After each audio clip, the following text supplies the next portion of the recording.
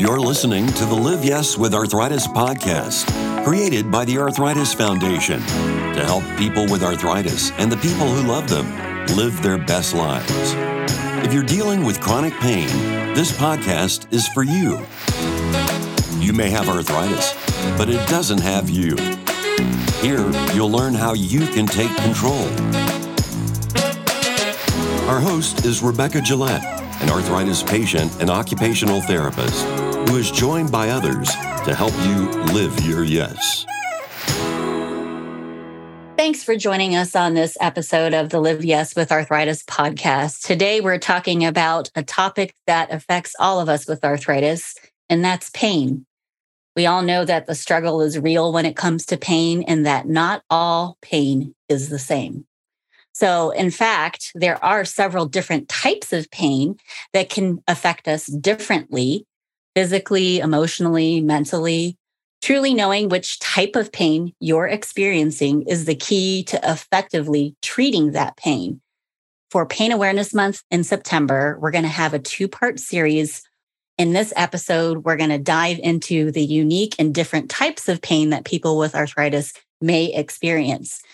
In the second part of this series, we're going to be talking about the different solutions and tools that you can access to treat these different types of pain, or perhaps even prevent and treat these different types of pain. Joining me on this conversation is one of the Arthritis Foundation's volunteers on our Patient Leadership Council. She's a patient, a mom, a wife, and the entire family lives with a form of arthritis. So joining me is Sarah Cloud. Welcome to the show, Sarah. Well, thank you for having me. Share a little bit with our audience about your arthritis journey. Well, I was diagnosed at 19 with osteoarthritis after several injuries. I had injured my hip and my knees. I was in the military. And that led to a very fast discharge from the military because I could not run. I could barely walk some days. And I kind of ignored it for a long time. Well, you know, it's going to rain, my knee hurts. But it was always constant in certain areas. Fast forward, so about 4 years ago, I was diagnosed with rheumatoid arthritis and with Ehlers-Danlos syndrome. And so that makes a different type of perspective when you combine those two with the osteo. And I also have degenerative disc disease from my previous career of driving school bus for 22 years. In all of this, we didn't really pay attention to arthritis until our son was diagnosed at the age of 12. He is now 24. Chris has enthesitis-related JIA, and they have now since added on ankylosing spondylitis. And in that journey, my husband was diagnosed after 25 years of misdiagnosis to his back issues with ankylosing spondylitis. And we laugh and joke in our house that everyone in the house has arthritis, including the dog. Because yes, even our puppy has osteoarthritis. So it's been an interesting journey, but we kind of pretty much cover every category. Yeah, definitely. I mean, all age spans in every category, right? Like dogs get arthritis too. A lot of people are surprised to hear that. But Sarah, you've been pretty involved in the Arthritis Foundation. We didn't know any other children who had this. The only person we knew with autoimmune or autoinflammatory arthritis was a dear coworker of mine who'd had RA for 20 years. And her experience was invaluable, but it's not the same when dealing with an 11-year-old. Finally, we saw an ad in the newspaper for the Arthritis Foundation, and they were looking for kids with arthritis in our area. And that is how we got involved. And it gave us a voice, because when you live in a rural area, you do feel absolutely alone. And it became a mission that no other family was going to spend 2 years not knowing anyone else whose child had this diagnosis. And it kind of went from there. Sarah's heavily entrenched in the foundation. So I'm so glad to have your personal experience to talk about pain. Joining us to dive into understanding the mechanisms of pain is our guest speaker today, Dr. Daniel Klaw. He's a professor of anesthesiology medicine, rheumatology, and psychiatry at the University of Michigan. Dr. Klaw is one of the leading experts when it comes to chronic pain. He has a very lengthy resume, and you'll be able to read more about that in our show notes if you click on his bio. Tell us a little bit about yourself. Welcome to the show. Thanks so much for having me. Well, you already told them a lot about me. I'm clinically trained as a rheumatologist, but I became more of a pain researcher, and I lead a large pain research group at the University of Michigan. When I was being trained as a rheumatologist, I thought then, and I still think now, that too much of the focus or emphasis in rheumatology training is to just treat the inflammation that is associated with autoimmune diseases. And that's noble. The hallmark of autoimmune disease is that there's inflammatory pain, but often there's a lot more than that. There are different types of pain that we can experience. And people with arthritis, of course, are no stranger to pain, but there's different types of pain. So let's just start talking about that. The first one we're going to hit is nociceptive pain. What is nociceptive pain? What does that mean? And what are the signs of that type of pain? Nociceptive pain essentially means that the pain is occurring because there's some kind of damage or inflammation in that area of the body. And the term nociceptive means that it's activating nociceptors, which are the ends of the nerves, basically, that are picking up different sorts of signals from different areas of the body. And so the classic nociceptive pain would be you hit your thumb with a hammer, you have a surgical procedure performed. We know that nociceptive pain has certain characteristics, and that people can localize nociceptive pain fairly well. If you burn yourself or you break your leg, you can almost always sort of point to one with one finger where the pain's coming from, or even draw sort of the distribution of the pain. And that's not the case with nerve pain or the kind of pain that we see with fibromyalgia, where often it will be a little bit more difficult for people to localize the pain, or in nerve pain, it'll be a region of the body where the nerve actually travels through that particular region of the body. We use things clinically now like body maps, so that we will very often give that to someone and say, check all the different areas of the body where you're experiencing pain. And we can just tell by looking at a body map if someone is putting X's in specific locations, for example, over the joints, that probably is nociceptive pain.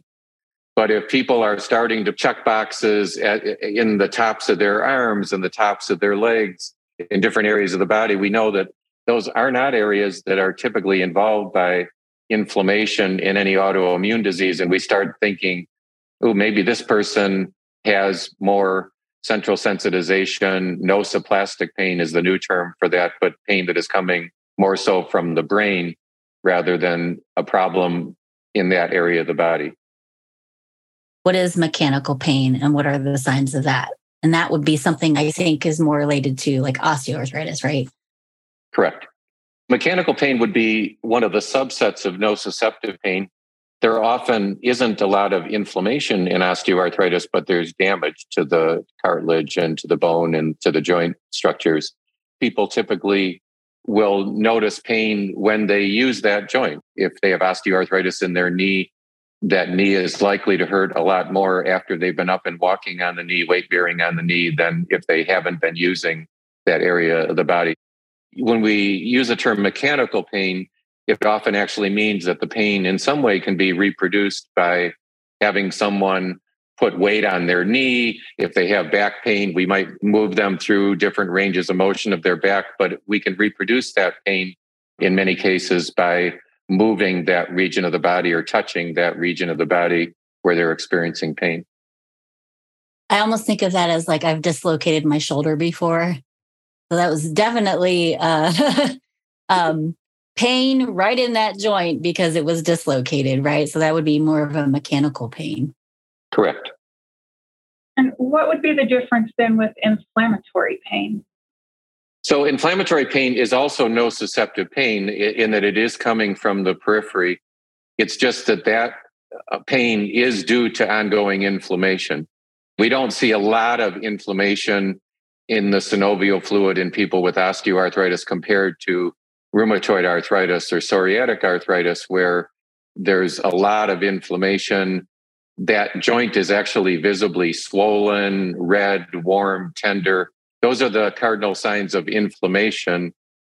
The other thing that we see in inflammatory pain, when people have a lot of pain due to inflammation, they'll often have a lot of morning stiffness. If someone, has warmth and redness over a joint, and that joint is stiff when they wake up in the morning and the pain gets better after 30 to 60 minutes, then I'm thinking that's inflammatory pain in that joint. There's some kind of inflammatory process that's driving that person's pain. Yeah, that's usually a telltale sign for people when they're trying to figure out what type of arthritis. Like, how long is that pain and stiffness lasting? Is it lasting throughout the day, or is it mostly in the morning? If a joint is inflamed over a long period of time, the synovium in the joint, the lining of the joint, becomes inflamed and larger. Sometimes you can't see that the joint is swollen, but if you put your finger and push over that the person will jump, because you can tell that there's, if you will, subclinical swelling there. Yeah, it's usually like swollen and spongy. During Pain Awareness Month in September, the Arthritis Foundation is putting a spotlight on how serious chronic arthritis pain really is. We're also sharing inspirational stories, as well as tips, solutions, and resources to help manage your specific type of arthritis pain. Visit arthritis.org/pain. Can you go ahead and explain what synovitis is and the synovial fluid's role in the joint? The purpose for the synovial fluid is to lubricate the joint and provide sort of an easy gliding of the joint while it's going through its range of motion. When a joint is inflamed, as occurs in most of the autoimmune diseases, that synovial lining will increase dramatically in size from being just a single cell layer to something that is actually palpable, that it's not just a single cell layer. It might be several millimeters thick or even up to a centimeter thick because the person has chronic inflammation. And we look carefully for that as rheumatologists because that's one of the hallmarks that someone actually has an autoimmune disease causing their pain rather than some other reason that they might have ongoing pain in that area of the body. That's how they figured out my son's knee, is because the synovial lining was very thick and it had been going on for a long time. And when the rheumatologist saw the scans and the x-rays and the MRI, they knew exactly what they were looking at. That ongoing inflammation caused that synovial lining to get bigger and bigger and bigger. And a lot of non-rheumatologists are not really taught specifically how to do that examination. And so it's unfortunate, but not surprising that other people that, may have seen your son before the rheumatologist didn't pick up on that. Yeah, I think that's why it's important as patients to start learning the different types of pain you're having. Let's move into neuropathic pain. What does that mean? And what are the signs of possibly having neuropathic pain? Neuropathic pain means that one of the sensory nerves or several of the sensory nerves are either pinched or damaged. And when I say pinched, I think people are familiar with having a pinched nerve in your back or sciatica, where the nerves come out of your spine and your back. But another common, if you will, pinched nerve that most people are familiar with is carpal tunnel syndrome, where the median nerve that goes through your wrist can be inflamed or pinched as a result of overusing your wrist, for example. So those would be two types of neuropathic pain that most people would be familiar with, but there's also nerve damage that can occur from like chemotherapy drugs or heavy alcohol use. Some autoimmune diseases cause nerve damage because the small blood vessels that feed the nerve become inflamed, and then that subsequently causes damage to the nerve itself. And so neuropathic pain simply means that the pain seems to be originating because of some damage, dysfunction, or, if you will, pinching of one of the sensory nerves. So even something like diabetes, right? There's neuropathy involved. I think rheumatoid arthritis, right? Some of the other autoimmune inflammatory types of arthritis have that neuropathy type of pain. So we know then that is generated by nerves. So that would be treated in a totally different way as well. Right. And then the other thing that we know about that kind of pain is it often follows what we call a stocking glove distribution, that the smallest nerve fibers are the ones that are the furthest away. People will present with numbness and tingling because the nerves are damaged. It starts in their toes and their fingers first, and then may involve other areas of the body. But again, we're looking for patterns. It's both the location of the pain, i.e. being in the feet, the hands, as well as the numbness, tingling, lancing type of pain that you see with nerve pain, almost electrical sensations. It feels like a different type of pain. I have a pinched disc or a pinched nerve in my C-spine. And yeah, when your fingers go numb and it's an electric shock to your hand, it's the first clue is, oh, I might need to go have my neck re-looked at.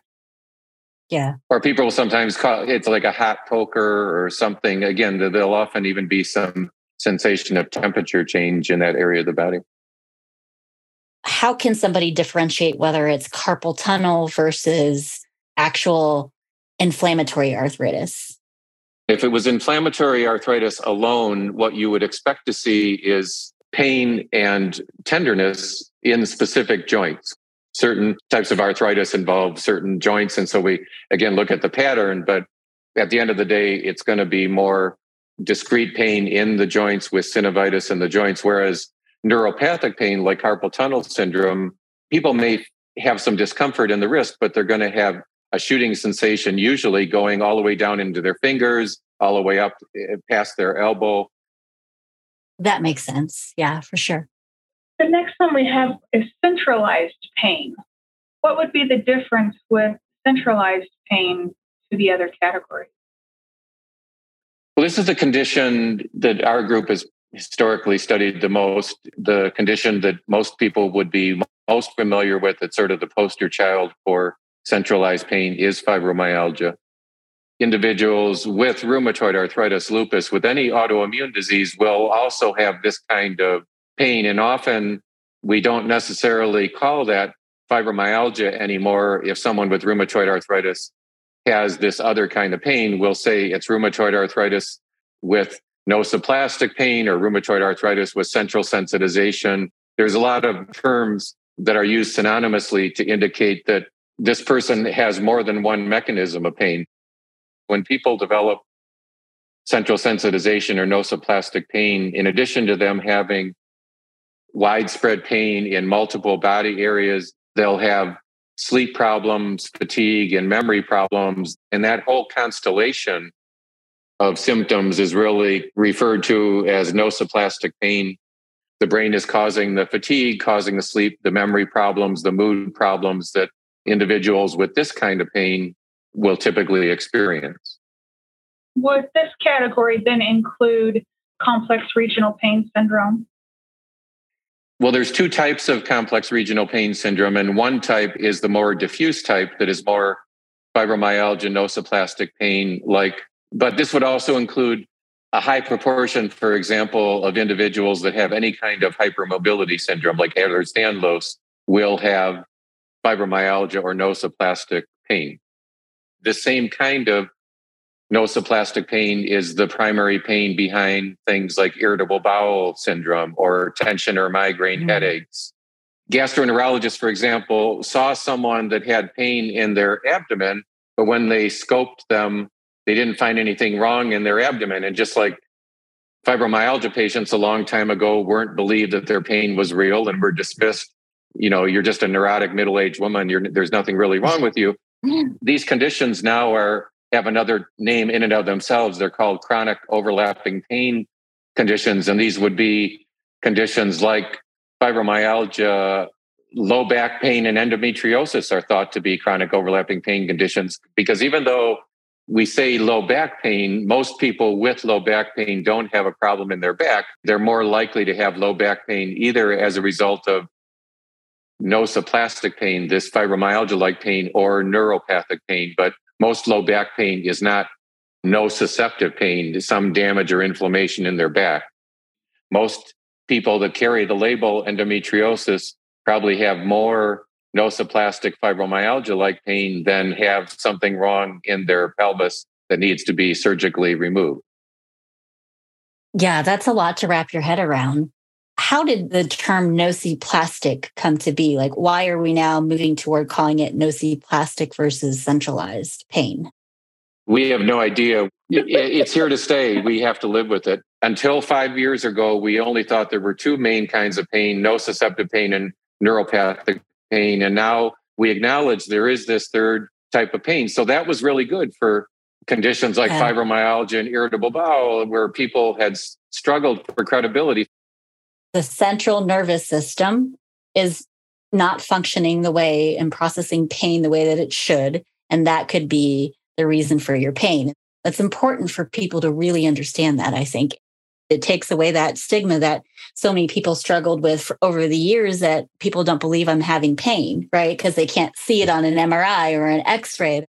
All of the science and research that's happening and changes in technology are better able to help us identify pain, right? So one other topic is psychogenic. We hear that term sometimes, or psychosomatic. What is that type of pain? There's no such thing. That term should be abandoned. Terms like psychogenic pain, terms like somatization are just pejorative terms that should be abandoned. They don't have any useful purpose. Okay. It's not okay to say that anymore. It's just stigmatizing. You're going to have psychological impact from the pain. And if you don't, then that's probably more of a malady. Right.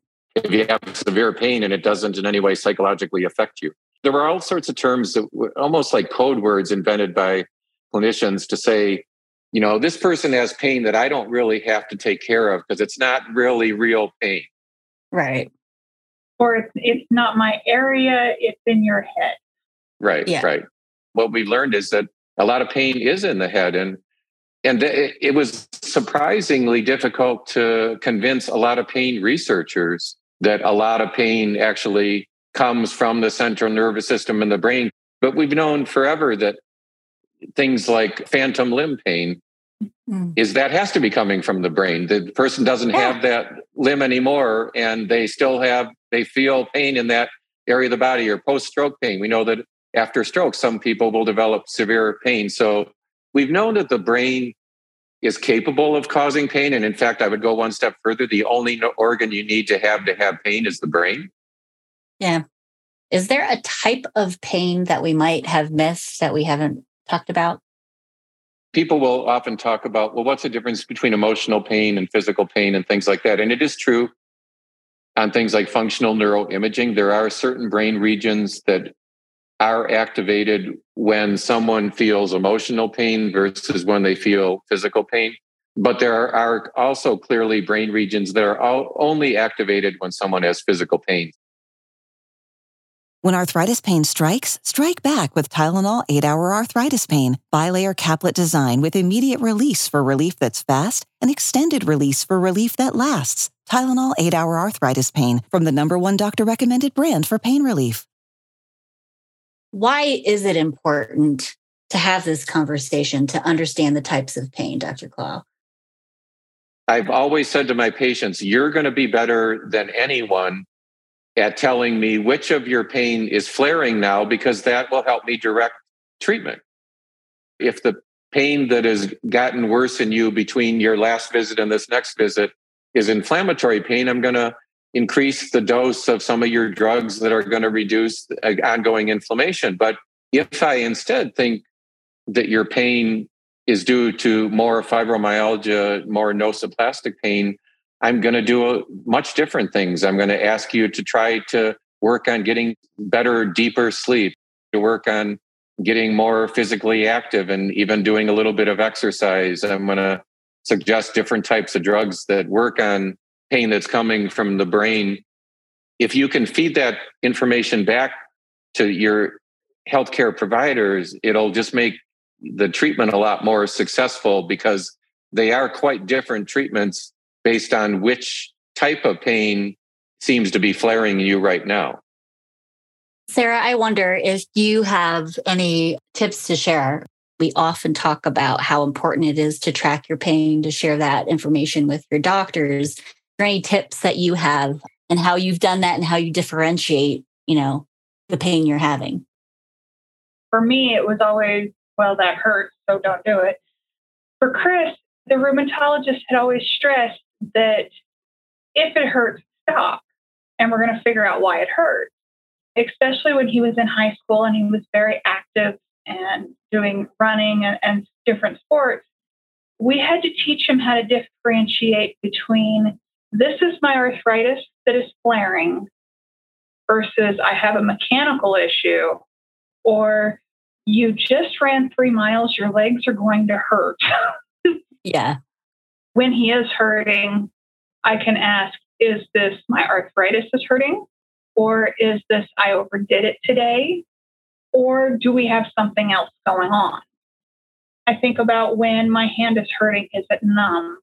Does it feel like there's electrical? And if it is, I'll write down that day in my journal, this is neuropathic pain. I think this is either my C-spine or this is coming from the shoulder issue, versus I can't bend my fingers a certain direction, they're turning. Okay, that's an inflammatory issue, versus I really shouldn't have walked 3 miles yesterday because my feet just hurt. Right. And you have to sit and think about what you did versus how and where it's hurting. But you have to explain that to the doctor that this is the issue I have when, not just, well, I hurt more. It's not just the type of pain, it's what activity surrounded the result of having the pain.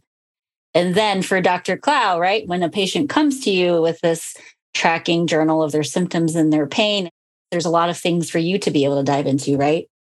Right. And these are also all therapeutic targets. Right. Is it if you focus too much as a clinician on the pain, you miss things that you can do often more about. So more and more research is suggesting that a lot of pain occurs because people are sleeping poor. Oh, yeah.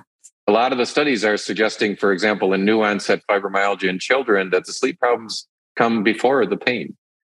Sleep problems or memory problems that were called fibrofog initially in fibromyalgia are really common in people with chronic pain. If a rheumatologist is just myopically focusing on treating the inflammation, sometimes they just ask about the pain and they don't even ask how people are sleeping or some of these other things. Yeah. How much are you moving? How much are you sleeping? Right. I do want to ask if we can go down the list is for the different main types of arthritis that are known. Is there a specific type of pain that we can associate typically with it? So we know starting off, fibromyalgia is that centralized pain processing disorder or that nociplastic pain. So that's common with fibromyalgia, correct? Yes, but again, people with fibromyalgia can have some osteoarthritis or carpal tunnel syndrome superimposed. Yeah, it's common for all of us with autoimmune to also have fibromyalgia pain as well, right? So, but osteoarthritis, what is typical type of pain that people see? It's typically nociceptive, but and again, a little bit inflammatory, but not nearly as inflammatory as rheumatoid arthritis, lupus, psoriatic arthritis. And then rheumatoid arthritis. Again, inflammatory mainly with, secondarily. But again, in a rheumatoid that's had rheumatoid arthritis for 15 years, they might not have a lot of ongoing inflammation, but those joints are all damaged. Right. And they almost have the equivalent of osteoarthritis because the cartilage is lost, the bone is damaged, just as occurs in osteoarthritis. So late in RA, people will typically have more sort of mechanical pain and even fibromyalgia-like pain rather than just inflammatory pain.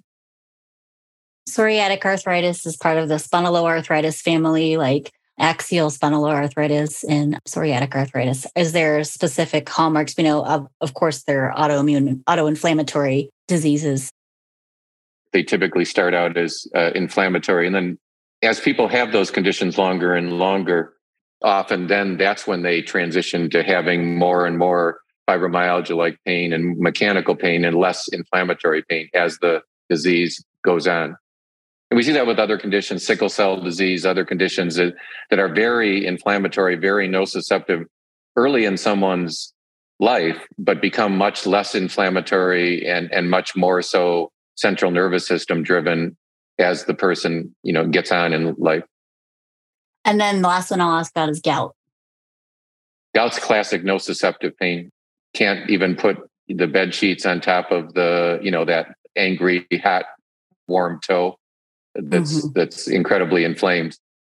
And you don't really usually see a lot of the other kind of pain with gout. It's really during an acute gout attack that other than infectious arthritis, that's the most inflammatory type of arthritis we see.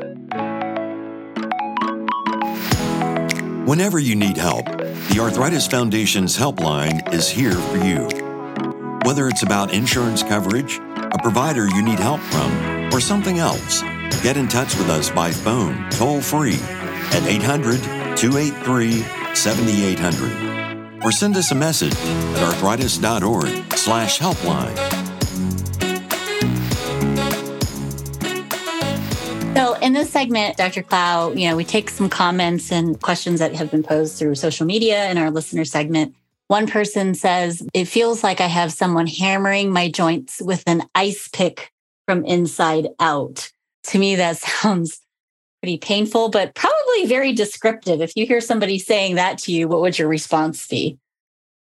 There's probably an inflammatory component to it in that they localize it so well to the joints, but it doesn't mean that they couldn't have these other pain mechanisms. Is it just in the joint or is it radiating? If someone has pain in 6-8 different locations and different arms, legs, different areas of the body, that almost certainly has a central nervous system component to it.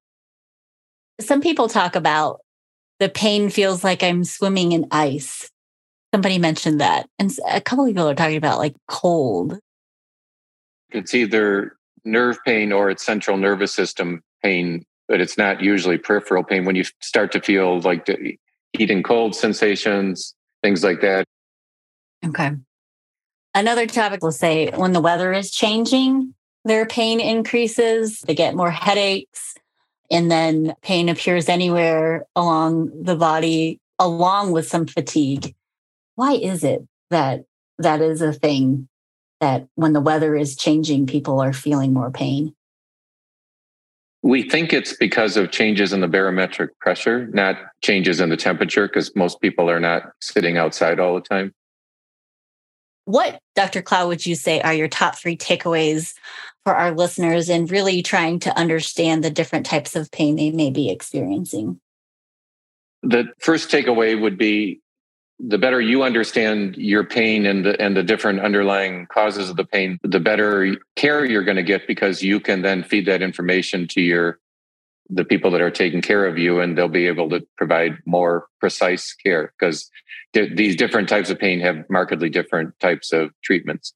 The second thing I would say is make sure that you have sort of thoroughly thought through, do you have some fibromyalgia-like pain or some central sensitization? Because there's a lot of simple things we can do for that kind of pain, and a lot of non-drug treatments that can be quite helpful for that type of pain. And then I guess the third thing would be just in general advice for chronic pain patients is just keep moving forward.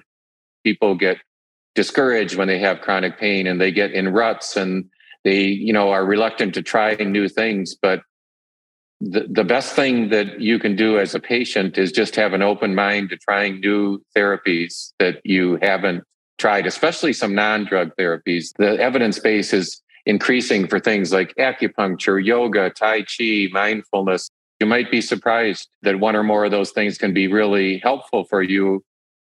Thank you. Is there anything you want to add, Sarah? I think we need to remind ourselves that we are our best advocate. And so if you are having different types of pain, one, educating yourself on what they are, but also being able to speak clearly to your doctors about what the type of pain is and looking at those alternatives. That's some really great advice. Thank you for helping us get to the root of the pain, all puns intended. Dr. Clow, it was great to have you, and we look forward to hearing more from you in the future. So thanks so much for your time.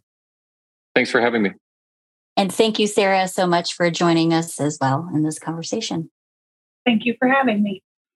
Also, want to remind you that we do have that pain management app tool, Vim, which is sponsored by our partner Tylenol, in helping you tackle pain on a daily basis. The app is great. You can get tips and strategies for managing your nutrition, managing your physical activity, and setting some goals to manage your pain, but also to connect with other people. That's the fun part of them.